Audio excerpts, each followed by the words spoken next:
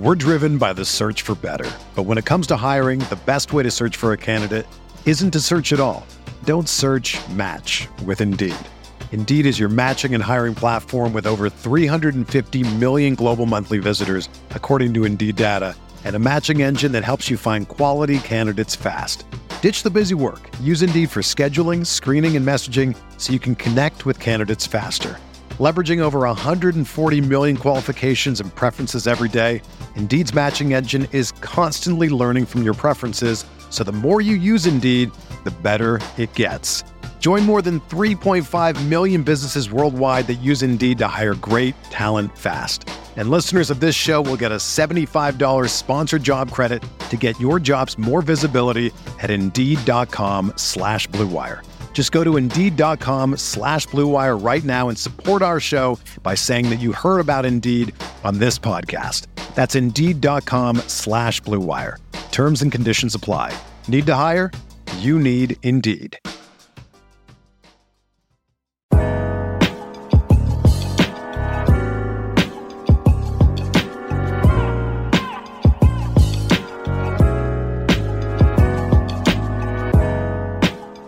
Hello and welcome to another edition of the Knicks Film School pregame show. My name is Andrew Claudio, aka GMAC, and it's time for another preview of the Knicks' upcoming matchup on Tuesday night against the New Orleans Pelicans, who come in at 34-24 on the season, a very comparable record to what the Knicks have on the year, and have gotten there a very different way than the Knicks have. So we'll talk all about it and preview it in just a second. I should mention we're recording this during the Pistons game, so I don't know the outcome. I am hoping that it is what I would like it to be, but obviously you will know by now what happened in the Pistons game, so we'll see. But joining me to preview this matchup on Tuesday night at the Garden against the Pelicans, from Boot Crew Media, he runs their Pelican Spaces, Mr. Chris Connor. Chris, welcome to the Knicks Film School podcast, sir. Pleasure to be here, man. Appreciate the invite. Of course. Thank you for joining me. And I hinted at it in the intro, this Pelicans team that is 34-24. Every single time I do an advanced stats check, I look at net rating and see like where the Knicks are, and they're hovering around 6 or 7. At one point they got to 5. And I'm just like, the Pelicans are right there too. Like this Pelicans team that seems to go under the radar. There's nobody in the awards considerations. Zion and CJ and Brandon Ingram, none of them are really considered for all-star conversations. And yet they're just sitting there with a decent record in the mix with Dallas and Sacramento and all these other teams that get talked about a ton. And they're just a top 7 team, according to net rating. If I can ask you about the vibes in New Orleans earlier in the season, the Knicks haven't played the Pelicans since the third game of the year. So a lot's changed, but you know, how are fans in New Orleans feeling about this Pelicans team? I think it's somewhat of a mixed bag. You know, you have and I'm sure it's relative to what we'll talk about as the show goes on about expectations. And I think, it's really all about pretty much all the fan base. It comes down to what your expectations were of this team. I think one of the things that's making people, I would say, excited or positive is the fact that they've had relatively good health. While CJ just sprained his ankle, he just went through a full practice, so he's actually questionable for tomorrow's game. But the main guys that this whole season has been drawn around are. It's been Brandon Ingram and Zion Williamson, and the question mark has been about their health. And they've both been relatively healthy, even with Brandon Ingram missing, 2 games after the All-Star break, or it may have been 3, but I think it was 2. Yeah, 2 after the All-Star break. It's still one of his most, he's on track to play the most games that he's played as a New Orleans Pelican. The same thing can be said for Zion. No real missed games due to injury. I think he's had 1 or 2 and he's questionable, but it's been more of a maintenance thing. He's been questionable for about the past 10 to 15 games at this point. So the health of those 2 guys has been one of the things that I think have people in good standing. And look, 10 games over 500, it's good, it's solid, but you wonder, and I'm sure that you can kind of relate to this, is once you are in a playoff setting, once you are back in playing in those kind of games, even though the Pelicans have had some success against some top teams, including a few nice wins, what is this team ceiling? And they also have a few things that are, a few question marks that they are going to have to address in the offseason. So I would say a mixed bag, but I would say more good than bad.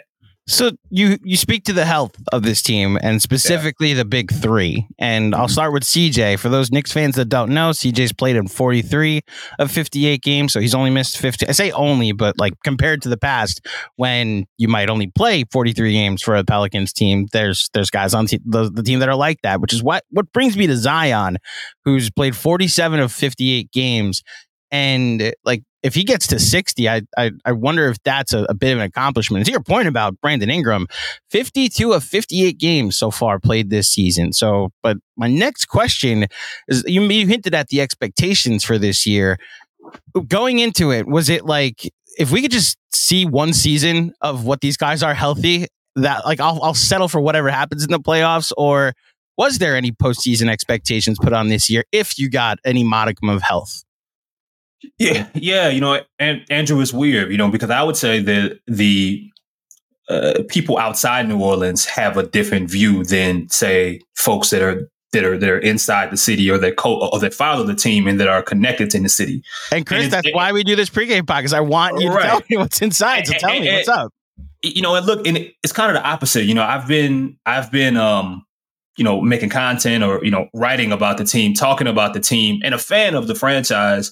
Overall, since they arrived in New Orleans in 2003, I think at this point. So what I would say I'm used to is I would used to the city and the region, people that follow the team, feeling a certain type of positivity or certain kind of, maybe feeling like you're not being talked, they're not being talked about enough. They're being miscasted in a way, or there's just people that don't watch enough games. Well, now it's kind of like the opposite. I would argue people on the national media side, or people that don't, that watch a game every now and then, they look at the Pelicans and say, man, if they stay healthy, they're a scary team, a team that can make the Western Conference Finals. And now I think for the people in the city, while there are some folks that believe this team can get to a Western Conference Finals, there are folks that believe that they can win a series. I think there's still a lot of question marks because so much of it is around Brandon Ingram and Zion Williamson, right? We talked about health, and I don't want to ignore CJ McCollum, but this team years ago, it became real. 5 years ago, you saw early when Brandon Ingram was on the way to being an all-star that it felt like, and then shortly after that with Lonzo Ball moving on to the Bulls, everything was going to be built around Brandon and Zion, but you never really got to see it fit. And then when you did see them on the floor together, there seems to still be something missing in regards to seeing them being a dynamic duo that can play together and dominate games. You might look at a box score and you might see Brandon has 25, or Zion has 25, and the other may have a bunch of assists. Or, they've had games where I think this season have both scored 30, but a lot of times it's exclusive or it's with the other one out of the game. And we see it so often. Once you get in these playoff series, you got to be able, your duo not only has to be able to dominate, they're playing 36, 37, 38 minutes, sometimes 40 minutes a night. You need them to be able to do it together. And I don't think we've seen enough to know exactly if they can do it. If they can, great. But it's just, you really don't know. You could say, I could see this team losing in the first round, 6 games, 7 games. I can also see them winning a series. I can see them with the right matchups, the right cards being dealt, being in a Western Conference Finals. You don't know. But if you listen to people on the outside, they're a lot less critical. And I'm not used to that. I'm used to defending the Pelicans and telling, and saying these folks don't watch they don't watch the Pelicans. They don't know what's going on. No, people are complimentary of Willie Green and complimentary of David Griffin and complimentary of what could be with the roster and the depth. I think it's a little bit different when you kind of close in the lens a little bit. you watch every game and you talk to people that are watching every game in the city. So I'll jump ahead on the rundown because I asked you about I told you I was going to ask you about what a disappointing season looks like. And I'll just say from my outsider's perspective, they avoid the play-in. Like, say they're the 6th seed, go out in 6 games, 5 even, to the Clippers, right? Who are championship contenders. And I would personally say better than the Pelicans. Yeah. But you got like a full season out of Zion. You get like 6 playoff games. You get to see what this looks like. Like that's a good season to me. Now, if I were to, I'm obviously talking to a Pelicans fan right now, and you have the pulse of the more of Pelicans fans than I do. Is that what a disappointing season looks like for the Pelicans fans, or if you could tell me, what does a disappointing season look like?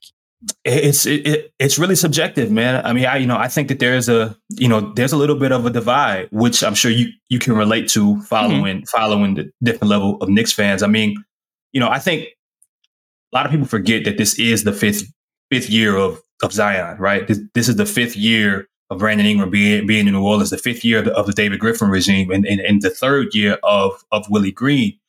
And last season felt like, I think a success, a lot of people would say coming in, is not making the play-in, right? Finishing in the top 6 and having an opportunity there and winning a playoff series. I think a lot of people would say that that's a success. But that felt like the goal last season after they take Phoenix Suns to 6 games, right? Get back Zion. He's off to a really good start. You're at the top, or you're in the running before the new year, being one of the better teams in the Western Conference, and then things break down. But even before then, the conversation was how does Zion fit into that team that were 1 game away from having a Game 7 in Phoenix, and then things break down. Brandon misses games. Zion misses games. CJ gets hurt.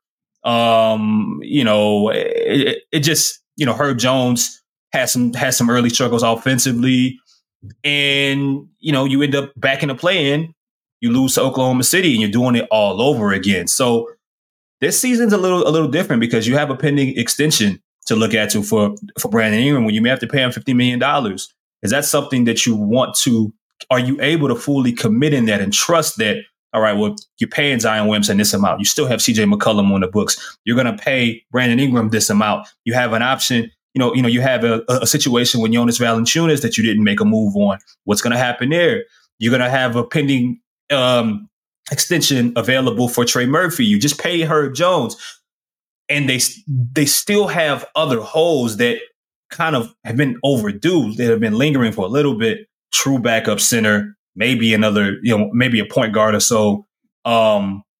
It's tough unless you think this team can really be competitive and go to another level, not lose a game like they did last night against the Bulls, in which they should have put them away. Finishing games, not just hanging around, and winning games against bad matchups or keeping them competitive. It's just, it's tough. You really don't know some nights which Pelicans team you're going to get, even though they haven't really had a point of the season where they just fell off the map. It was a 10-game losing streak last season. You haven't had, they may lose 2, but then you picture them to win the next. They'll win 4. They can't win 5 straight for whatever reason. They'll win 4, lose, then win 3 again, such and such. I just think you want to see if there's another level of dominance to see from this team. And then you could be saying, all right, well, you don't care who they play in the playoffs because you give them an opportunity, like you would say. I think about some of the other teams that have superstar talents, or star talents night to night in the Western Conference. So can I ask you like a personal question as a fan? Go ahead. Do you believe they have another level they can get to? Do you believe that they have second round, I don't want to say abilities, because I think with the right matchup, with the right injury, anybody can make the second round. But how confident are you in a second round appearance by the Pelicans? I mean, to me, Andrew, is really matchup based. I think if what I've been saying, for a while now, if they get anybody in the first round that isn't Denver or Phoenix, I think that they can get out the first round. Like, you think they could beat the Clippers? I think that they can beat. I go back and forth on that, okay. But I think they can. I'm one day I'll tell you that the Clippers will win. The next day I'll tell you, that I think the Pelicans have a shot. They beat the Clippers twice in the regular season, but my worry is, the Clippers have also found a way to be healthy. And, in a series, Ty Lue, 7 games, it's tough to bet against that, I would say. But I think against the Clippers, what's interesting roster base is that in the games that the Pelicans have played against the Clippers, there hasn't been an answer for, there's not a matchup for Zion. A lot of other teams have someone that they can throw out there to give him trouble, so on and so forth. The Clippers in the matchup, in the games the Pelicans have played, and we know the playoff series can be totally different than what a team shows and throws at you. But I'd be really curious to see how they end up, combating with that, because they've had trouble. They don't know if they're throwing Plumlee out there. They don't know if they're, Zubac isn't the answer. You got, PJ Tucker was playing in the first game that they ended up playing. I don't know if the Clippers have a matchup. They tried to go zone. They tried different things. And when Zion was on, it was just something that they really just couldn't combat with. And I don't know if there's some other teams that I feel like have other options to deter him a little bit in a certain shape or stage. So I at least give them an opportunity for that series to go 7. When it comes to the Suns and Denver, I just think that's just really just a bad matchups for the Pelicans. And they're not alone in that category. So I have to then follow up because Minnesota and OKC have been going back and forth for the 1 seed all year. So you would be confident in a series against either team. Oh, absolutely. Absolutely. Okay. Yeah. I think matchup. I mean, again, it's all about matchups. Like you know how this goes. I mean, it's all about matchups. I mean, I think that's just. I think the Pelicans match up better with Minnesota and with Oklahoma City. I think that they have certain elements that can neutralize the things that make those teams great.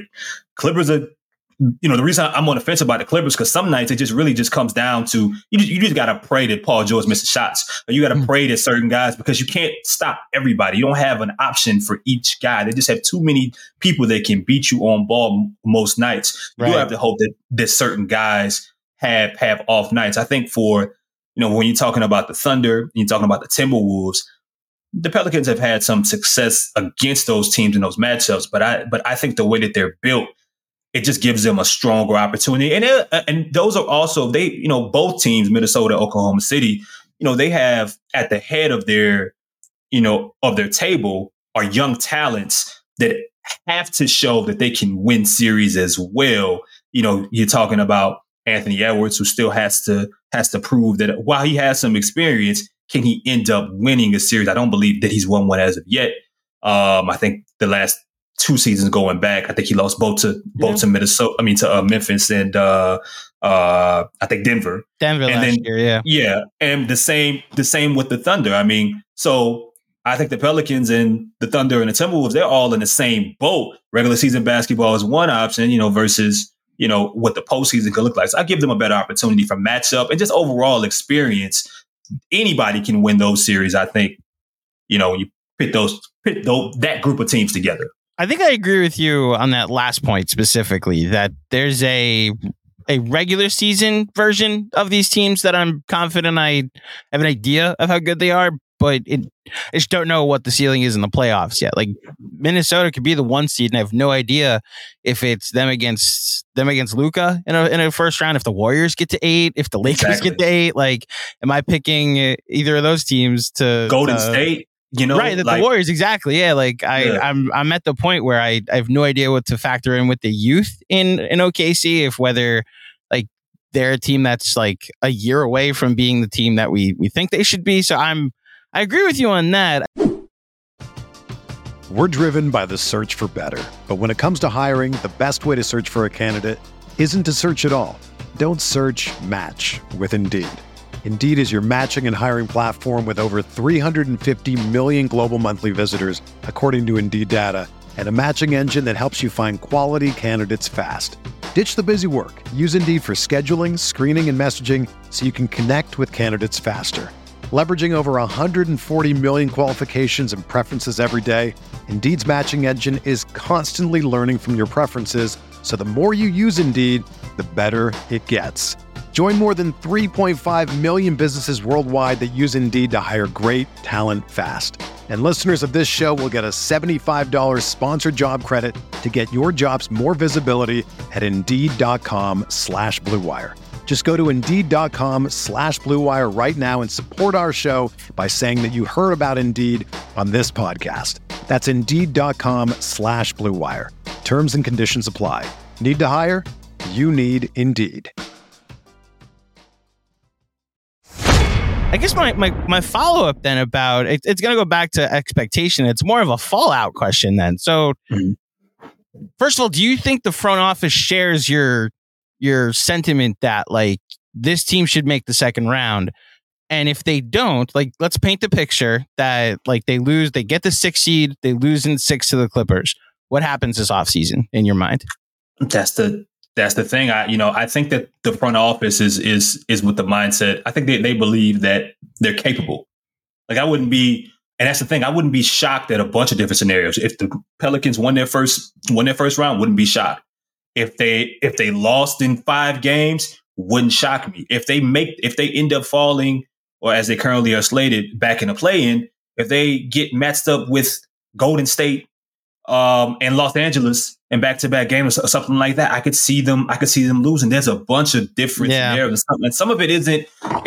Some of it has to do with just simply how tough the Western Conference is. But when you look at the roster, going back to the end of last year, there was a lot of betting on internal growth, and certain guys have been able to do it. Herb Jones has been spectacular. Absolutely shooting 41% from 3. We know what he can do defensively, but he's become more than a role player for this team. Jonas Valanciunas is playing very well. Trey Murphy has been kind of disappointing, but some of that is injury related.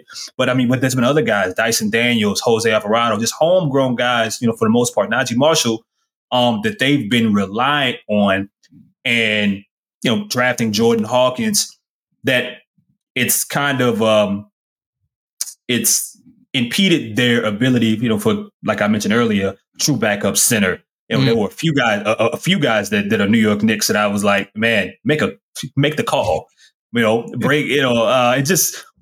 it never materialized. So, to me, I think that a lot of this season was about, okay, Brandon, okay, Zion, it's on you. It's time for you two to figure it out. They didn't make a bunch of changes. And then I think around the deadline, they were serious about upgrading once the Pelicans were in the spot that they were, 12 or 11 games over 500.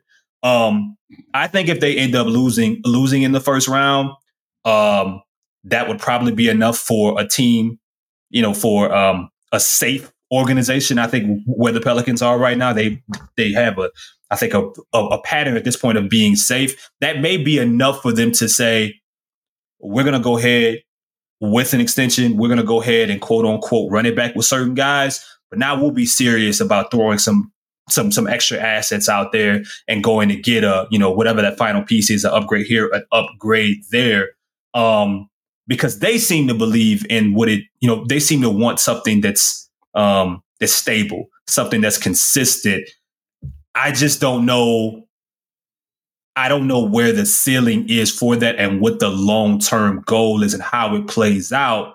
Because we've seen it time and time again. If you don't have a guy that's playing like a top 5 dude in the NBA or a top 10 dude in the NBA, you're not going to win many playoff games. You're not going to win many playoff series. So, but yeah, I think the only way at this point something drastic happens, whether it's popular or not, is if they completely fall flat on their faces and don't make the playoffs, whether that be through them going back into the play-in and losing again, or them just somehow falling, which I think is completely unlikely, but falling off and not even being able to make the play-in. I think that's when you would see something drastic. That was going to be my follow-up question, my last question on like their ceiling. Because I guess not even their ceiling, but like the outcome of the season. And it's like, I asked you about what is a disappointment and what might happen if, like, in my opinion, one of the best case scenario options, right?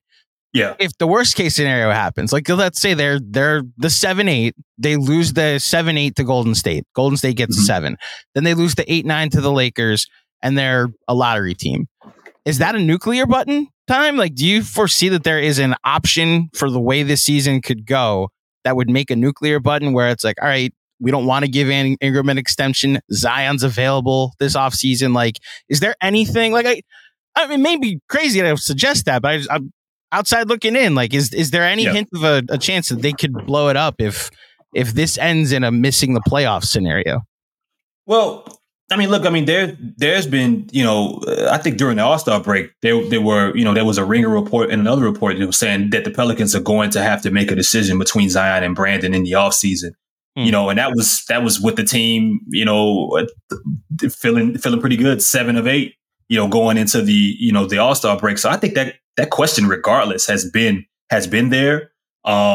In regards to them having to make a decision there, I think the most likely, candidate, if they have to choose between Zion and Brandon, of course, will be Brandon, especially with Zion having, either A, having just a really lucky, healthy season, or changing some things strictly in preparation, professional based, that is helping him, stay on the floor longer. I don't know necessarily about his diet left or right, but I do know that he has made some changes in regards to how he prepares for games, how he rests for games, his treatment, his sleep patterns. Some of those things seem to be, his practice habits. All of those things has improved. So maybe they say there, okay, now we'll completely build this thing around you, Zion, and we're not afraid of a complete drop off. We'll add some other pieces next. We'll move off of Brandon Ingram, and hey, you're gonna have to pay Trey Murphy,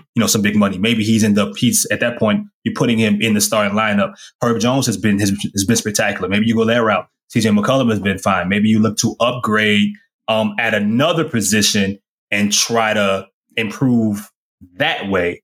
Because I think at the end of the day, Andrew, it is all about Zion. No matter what, while Brandon Ingram has played well, Zion's a generational talent. So one way or another, whether you bring Brandon Ingram back and you give him an extension, or you decide to move forward, or you decide to move other pieces and parts, the destiny of this team, their ceiling, how far they can truthfully go, until proven otherwise, man, it really looks to be all on Zion's shoulders. And it's what his truthful ceiling is at this stage as a player in this league, and when it comes to dominating. And if you can really get a glimpse of that, then that might make everything easier. And not just from who fits next to him, but what you're willing to accept in the process. If he adds to his game, well, maybe it makes it easier for him and Brandon to play together. Maybe there's another area or another step that Brandon even can take forward.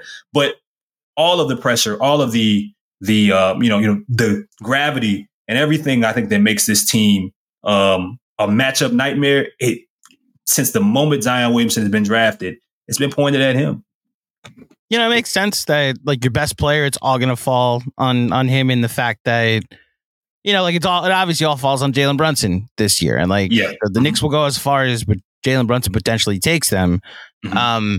What's fascinating, year 5 in his career. And look, I'm sure you can understand this because you weren't taking for Zion, or your team wasn't taking for Zion in 2018-19. Mine was. So I had all these aspirations for what year 5 might look like for Zion. And you actually got to see it play out. Now, the injury concerns being what they were, I never thought we'd be year 5 and he hasn't played a playoff game yet, So I think that's, look, personally, as just an NBA fan, that's the thing I'm looking forward to, is a healthy Zion for a playoff series, and seeing, what that potentially looks like, even if it is just like a play-in game. If he has to go through the play-in to get there, that would be something I'm fascinated to see.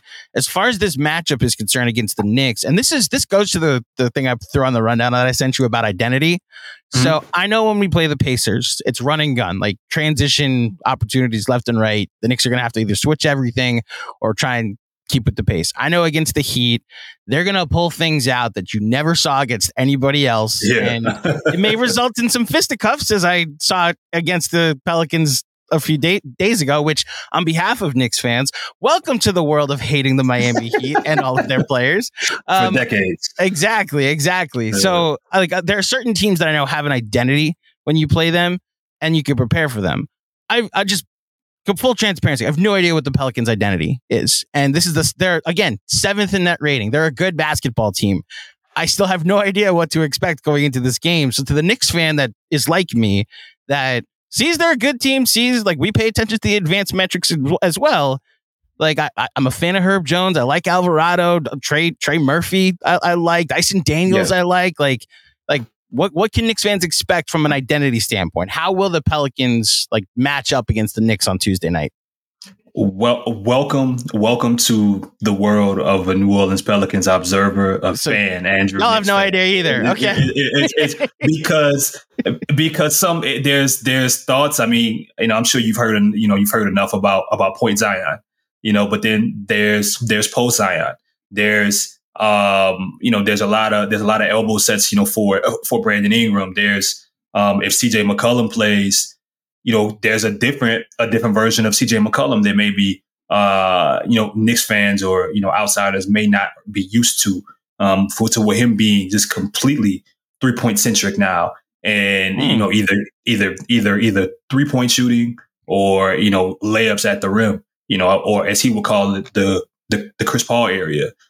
He's kind of modified his game, for fitting around Zion and Brandon.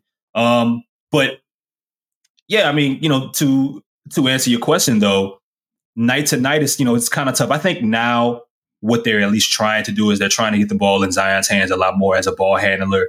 They're trying to get him, open, in some early, whether it be dribble handoffs or, pick and rolls all over the floor, screen set even around the paint area with Jonas Valanciunas.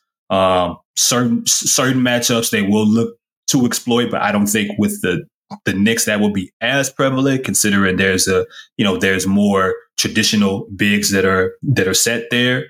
But yeah, man, I mean, the issue is when you talk about identity is that these guys, the best guys on the team, when we're talking about the best 3 players, have not played a ton of basketball together. So they don't know 100% how to maximize themselves as a trio. They may end up having some really good games, but there's been so many games where the Pelicans have dominated as a team, to where guys that you may not expect to have really, really good nights. Could be Najee Marshall this night. Could be Jose Alvarado. Maybe Larry Nance has a good night. Maybe Trey Murphy goes off. Herb Jones has been a constant. Maybe Jonas Valanciunas dominates. I mean, the list goes. Matt Ryan scored 14 points yesterday against the Bulls, and then you have Jordan Hawkins. So they, in some of those games, you'll look up and no one scores 20, and they win by 20. So I think at their heart, what they would like to do is that, they would, at their core, they would like to play with pace. They want the basketball in Brandon or Zion Williamson's hands to make final decisions as whether it be scorer or distributors. There's going to be a lot of when Zion gets the basketball trying to kick out shooters. His assists have went completely up over the past month. Another game yesterday where I believe he had 11 assists. He had 9 assists. I believe the game prior, Brandon Ingram's a guy who can get you 6 or 7 assists. But that's the ultimate goal. They want their guys to get downhill. They're going to live in the paint. They're a good 3-point shooting team, but some nights they don't shoot enough of them. And now with certain guys being suspended, no Jose Alvarado, you're going to see more Jordan Hawkins. But sometimes you really don't know. You'll look up, and again, it's just someone who's having a game that you're not expecting. I think a really good defensive team, but offensively, for the Knicks, especially with Julius Randle out right now. Look, Brunson, you got to go get us 30. It's just, now there's guys that maybe Pelicans fans may not know 100% that they're playing at the level that they are playing at. DiVincenzo, for example, who's having a hell of a year. Of course, Pelicans know Josh Hart. But yeah. Of course, they know Josh Hart. But that's just the reality, man. I think they're trying their hardest to figure out a way where Brandon and Zion can play off of each other and use each other. You see it in certain spurts, but then they have moments where they just fall apart, lose focus, and turn the ball over for 4 or straight times in a row. I'm not making this up. 4 or 5 straight times in a row, lose rebounding battles, and then, it's kind of, they're in trouble. So But ultimately, if we're talking about an identity, I think what they would like to do is get downhill, get to the paint, get teams in foul trouble offensively, and kick it out to shooters when need be. And in that fourth quarter, they want to take advantage of the fact of the abilities that they have in regards to getting to the rim, specifically Zion, where teams are tired, when teams are probably tired of fouling him, when teams are tired of contesting and crowding the paint, leading to him getting layups that he probably won't get in the first or second quarter. I mean, that's how I view it. So it's interesting you say all that. First of all, let's just clarify who's suspended for this game, who's not playing. You said Alvarado. Anybody else not playing? I think Najee Marshall was only suspended a game, so he'll be back. Dyson Daniels has been hurt. He tore his meniscus a couple weeks ago, so he won't be available. He's out. Yeah. Right. He's out. Zion Williamson is questionable, but there's no way he's not playing in New York. At the Garden. Yeah. Yeah. There's no way he's not playing. He'll keep. Does that bother you how outwardly complimentary of MSG he is? Obviously, like we remember, I'm sure you remember the way I do, the draft, the lottery night video of him. Like being, just my opinion, he was disappointed that the Knicks weren't won. But, look, Andrew, I live in the reality. I mean, I'm just making sure. I didn't want to see it's disrespectful. If you asked him, I don't know how he feels now, but if you asked him during the lottery where he wanted to play, and his options were the Atlanta Hawks, the New York Knicks, or the New Orleans Pelicans, I'd bet you the Pelicans were last on that list. It's just, there isn't, I mean, even when he was with Duke, I remember the question in the locker room about playing for the Knicks and him smiling. He loves playing in that place. He openly said it. Like, I think he said it's my favorite place, and he stopped himself for brand purposes. He said outside of New Orleans, of course. Yeah, I remember. Because it was the right thing to say. But it's okay. And he's had some really good performances in Madison Square Garden. So I don't that doesn't bother me at all, man. Good. That factored in that he's questionable, but we'll answer the question for you. He's probably going to play in this game. The Knicks are a team that just they pride themselves on their rim protection. Like if they're going to do something they're going to take away something, it's going to be the paint. They crash the boards like crazy. Like they play this drop coverage. They've switched a little bit more recently, or tried to switch a little bit more recently. But that's why I think they're actually perfect for a team. They're perfect to stop, quote unquote, a Zion Williamson or a team that lives in the paint and tries to get to the rim. Now, no Mitchell Robinson, New Orleans native. Julius Randle's not really a rim protector, but he's just like a big body that you have to get through. I'll say Precious Achiuwa has been a revelation defensively that we just didn't expect to happen when that was a throw-in in the Anunoby trade. He's going to be a Zion matchup. So you figure between him and Hartenstein, and then with Sims and Hart crashing the boards as well. If the Knicks can control the boards, I actually think I like their matchup in this game. It's the offensive side of the ball, because like Herb Jones, if they just want to go one-on-one and put him on Brunson, that's going to make his night hell. If they have the audacity to blitz Brunson and make somebody else beat you, I don't know who else is beating you. The Knicks do a lot of things to try and get Brunson open, but we've seen teams succeed, like the Celtics in particular, just have had a ton of success of just making somebody else try to beat you, and nobody did. So I'd be curious. That's the thing that's giving me pause on having full confidence in this game as a Knicks fan, is when I go through all the different rankings for the Pelicans or just throughout the league, I'm looking for what your top 5 or 6 in, and being a top 6 defense is okay. They will struggle to score in this game. So is that a fair, before I go to my last question, is that a fair fear to have, that okay, if this is 105 with 2 minutes left, I should be very afraid, because, well, maybe not afraid because the Knicks, I'll be confident with Brunson, but a game in the 105s is what the Pelicans are going to try to play on Tuesday night. Yeah. Unfortunately, just a team with the offensive talent that they have, that should not be a reality. I think a lot of this does also have to do with if CJ McCollum plays, who is questionable. I do expect him to play as well, but he is questionable. And here's the thing: what I'm curious about the most, and this is why I think the most important Knick player on this team tomorrow is going to be Bogdanovich because the Knicks, looking at them, I don't think they have a matchup for Brandon Ingram. I don't think they have. I think they have really good options, but not options with the height and the length that they would.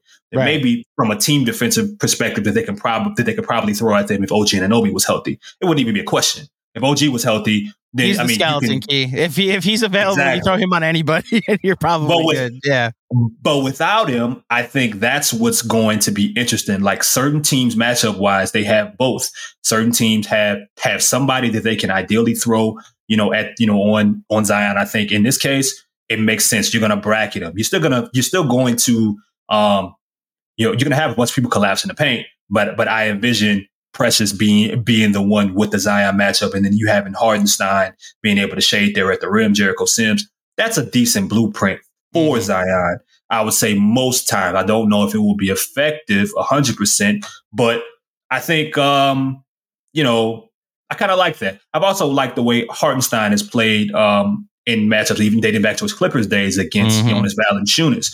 But the question for me, similar to what you asked about Jalen Brunson, is going to be who gets the Brandon Ingram matchup, and if you have enough from a height and a length perspective. Because I remember when Josh Hart was a Pelican, there would be games where the Pelicans just didn't have enough of the right wing defender. And this was before Herb Jones, where you look up and Josh Hart would be guarding LeBron James, and I say, oh no, I mean, Josh Hart's going to give you everything that he has there, but it's just. There's only so much he can do. He's not built to guard James Harden. He's not built to guard, a LeBron James or a Tatum in the or sense. A Tatum. Yeah, he's going to try. He's going up. He's a scrappy defender, but he isn't necessarily a lockdown.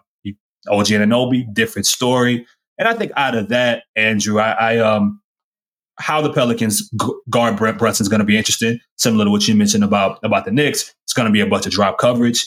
Jonas Valanciunas has gotten much better. He's playing the best defense that I've seen him play as a Pelican, specifically in space, which is going to be interesting. But I think Jalen Brunson is going to have a lot of opportunities. I don't know how much of a back-to-back, we're playing on a back-to-back will matter or will play in as you're still in a dogfight kind of with the Detroit Pistons. That's going to be interesting. That's why I'm hoping that at some point in the fourth quarter of the game that's happening right now, the Knicks pull away so Brunson doesn't have to play 40 minutes. And this isn't like you sweat it out with the Pistons and then you can get run off the court by the Pelicans, Yeah, but I'll say this. I think, guys like Bogdanovich, Burks, who always kills. I feel like he always kills the Pelicans, no matter what team he's played on. He's played on the Jazz, plays on the Pistons. Like he always. So even dating back to his days with the first run with the Knicks, always seems to have good games. Bogdanovich too, when he was in Utah, would always give the Pelicans problems. I think those guys that are going to have opportunities. We know these role players play better at home. Those guys that are having chances to shoot, which could be some wide open threes that the Pelicans probably sell out to stop some of the things that Brunson wants to do, are going to be key. And then rebounding, Pelicans have lapses where they just don't rebound well. There isn't a guy their only traditional big off the bench is Cody Zeller. And if you're throwing out Jericho Sims and you're throwing out, if they're not running small lineups, Larry Nance may struggle. And you got guys like Josh Hart who are great rebounders for their size. DiVincenzo, those 50-50 balls. It's what killed them against the Bulls, the other night and other games throughout. They haven't played well in the clutch to close games either. If the Knicks come out with the right energy and their role players are able to knock down shots, I'd be looking at this game and saying, okay, this might be a struggle for New Orleans tonight. We'll see. It could be that in the margins like that, where Bogdanovich and Burks and a lot of the Knicks role players, as you mentioned, are just hitting shots, that this is a night that like the Knicks are hitting everything and they shot 45% from three. It's a recipe. It could also just be that the Knicks would have in my opinion, either the best or the 1A Zion. I personally would take Brunson, but I'm understandably biased. But like the Pelicans have the next two best players. Like the Pelicans have Zion and Ingram, and we don't. So we could potentially it could boil down to that. If you're a basketball junkie, then you know there's no better time of year than the NBA playoffs. Twice a week, JJ Redick is cooking on his podcast, The Old Man and the Three. He has guys come on in all stages of their careers to talk about the league and share stories you won't hear anywhere else, including Devin Booker on why he talks so much trash, Ray Allen's epic free throw competitions with LeBron in Miami, and the moment Tyrese Halliburton knew Pascal Siakam would be a good fit in Indy. In addition to player interviews, every Monday JJ breaks down the top 3 things happening around the NBA with unmatched analysis, not outlandish takes, and is often joined by masterminds of the game like Tim Legler to dive deep on rookie reports, trade breakdowns, and why is mean mugging now a tech? You won't find another outlet that covers the game as comprehensively and with such insight as JJ does it on The Old Man and the Three. Make this your companion podcast during the playoffs. Listen to The Old Man and the Three ad-free on Wondery Plus or wherever you get your podcasts. Last thing before I let you get out of here, I hinted at the Mount Rushmore of rivals. I'm always asking, like I have the Heat I mentioned earlier. The Pacers stick out to me. There's the Boston, Philly, and now Toronto thing that I have to pay attention to because of the trade that the Knicks made. Who are the rivals? The 4 teams that you consider the Pelicans' biggest rivals from over the years throughout franchise history. You know, I'm assuming the Hornets are on there because of the shared. You know, you took their team and I don't know about took, but like the team moved to New Orleans. But I got you. In your opinion, who are the Mount Rushmore rivals for the Pelicans? So, I was thinking about this when you sent this, and it's crazy. It's just a different in franchises, man. This isn't a team that has had very long, consistent runs with certain eras. They don't feel like they last long, and they haven't been consistent when it comes to winning. So it's really hard to create rivals if there isn't, high levels of, competition at play consistently. If you're winning one year, they're not winning the next, they're not winning again, they're not doing this. It's hard. A lot of the rivals that you end up mentioning, they all come from playoff basketball, right? You don't get Reggie Miller and the Pacers, against the Knicks and everything without a playoff basketball. We don't even talk about the Miami Heat if we're not, talking about Jeff Van Gundy being dragged. Morning's exactly. Yeah, you don't get the Bulls and all those things matter without the iconic playoff series. They kind of match with them. I think for New Orleans, there was a period of time where it felt I'm gonna do my best to pick some here. If I had to, it's kind of fan made, I get it. I think Memphis was one. Memphis is definitely one. John Zion is there. Okay, but then they're close in proximity. Yeah. They have a lot of similarities in regards to cities. And I think people were excited about how their teams were being built, both small markets. Like, when John Morant comes to New Orleans, it feels like he's at home. Like, it just, he has a lot of people in the city that love him. He spends a lot of time, in New Orleans, more than than I would expect. So that's a rivalry. It's not that far. It's not that long of a drive, from one A to 1B. So I would say that's one of the rivalries. One of the older rivalries, maybe the San Antonio Spurs, just was always something. Dating back to the Chris Paul days. That was the team that stopped the Pelicans from having their only Western Conference Finals appearance, Game 7. They ended up losing that to the Los Angeles Lakers. The AD of it all. Yeah. Everything involving Anthony Davis and that situation is always something when people are excited. New Orleans also for forever has had Laker fans. It's just a thing. So you might have. They're everywhere. Yeah, what? At the Garden when the Knicks played the Lakers about a month ago. It was like a sold out crowd and the Knicks fans were loud. And then the last 3 minutes you heard the Lakers fans, erupt suddenly. Yeah. I think the Suns were on the way because of that playoff series, especially when they had Chris Paul. I think, and then last season, the Zion dunk, caused a little animosity, and players went back and forth. Booker comes back, drops 52 the next game. But that series, I think the Suns were close, and then now it's completely different with Kevin Durant. I would have liked it to be the Utah Jazz, but that never happened. I'm telling you, man, I can't think of one. I have a rivalry of my own with the Sacramento Kings. What's that about? I just don't think that they're that good. Oh, okay. So I just don't think. Yeah, I just don't think that it's a take rivalry. Gotcha. Yeah, okay. I just don't think that they're that good. And it so happened that the Pelicans have beaten them, I believe, 4 times now this season. So that's a little rewarding. I think who will be the rivalry. I don't have a 4th team for you, but if I had to say who would, I'll do this for you. If I had to pick somebody who I think could/will be a rivalry, I think the Oklahoma City Thunder will be that team. Okay. Yeah. Interesting. Yeah, I think the Thunder will be that team. Do you want to put the Miami Heat there as a placeholder because of the fight the other night until we get to the playoffs? Andrew, it was crazy to me watching as many. All across my timeline was people circling the next day. Mm-hmm. It's fun, ain't it? Can't wait till we go to South Beach. It's I know now that they play March 22nd. There's no reason they're supposed to be circled in my brain now. But Chris, now, Go ahead. No. Go ahead. Well, so that's literally the point of this question is the dates you circle on the calendar before the season. And you they're a rival. I'm calling it. The Heat are officially, it may be a 2-game rivalry, because unless you two meet in the finals, which I'm not putting it past the Miami Heat to make the finals again. You should not, yeah. You never can. It's just as a Knicks fan that's been scorned by them too many times, you have to consider them. But yeah, if you want to share my animosity or temporarily feel the same animosity for the Heat, it's fun to hate against them, even though sometimes they end up beating you anyway. Because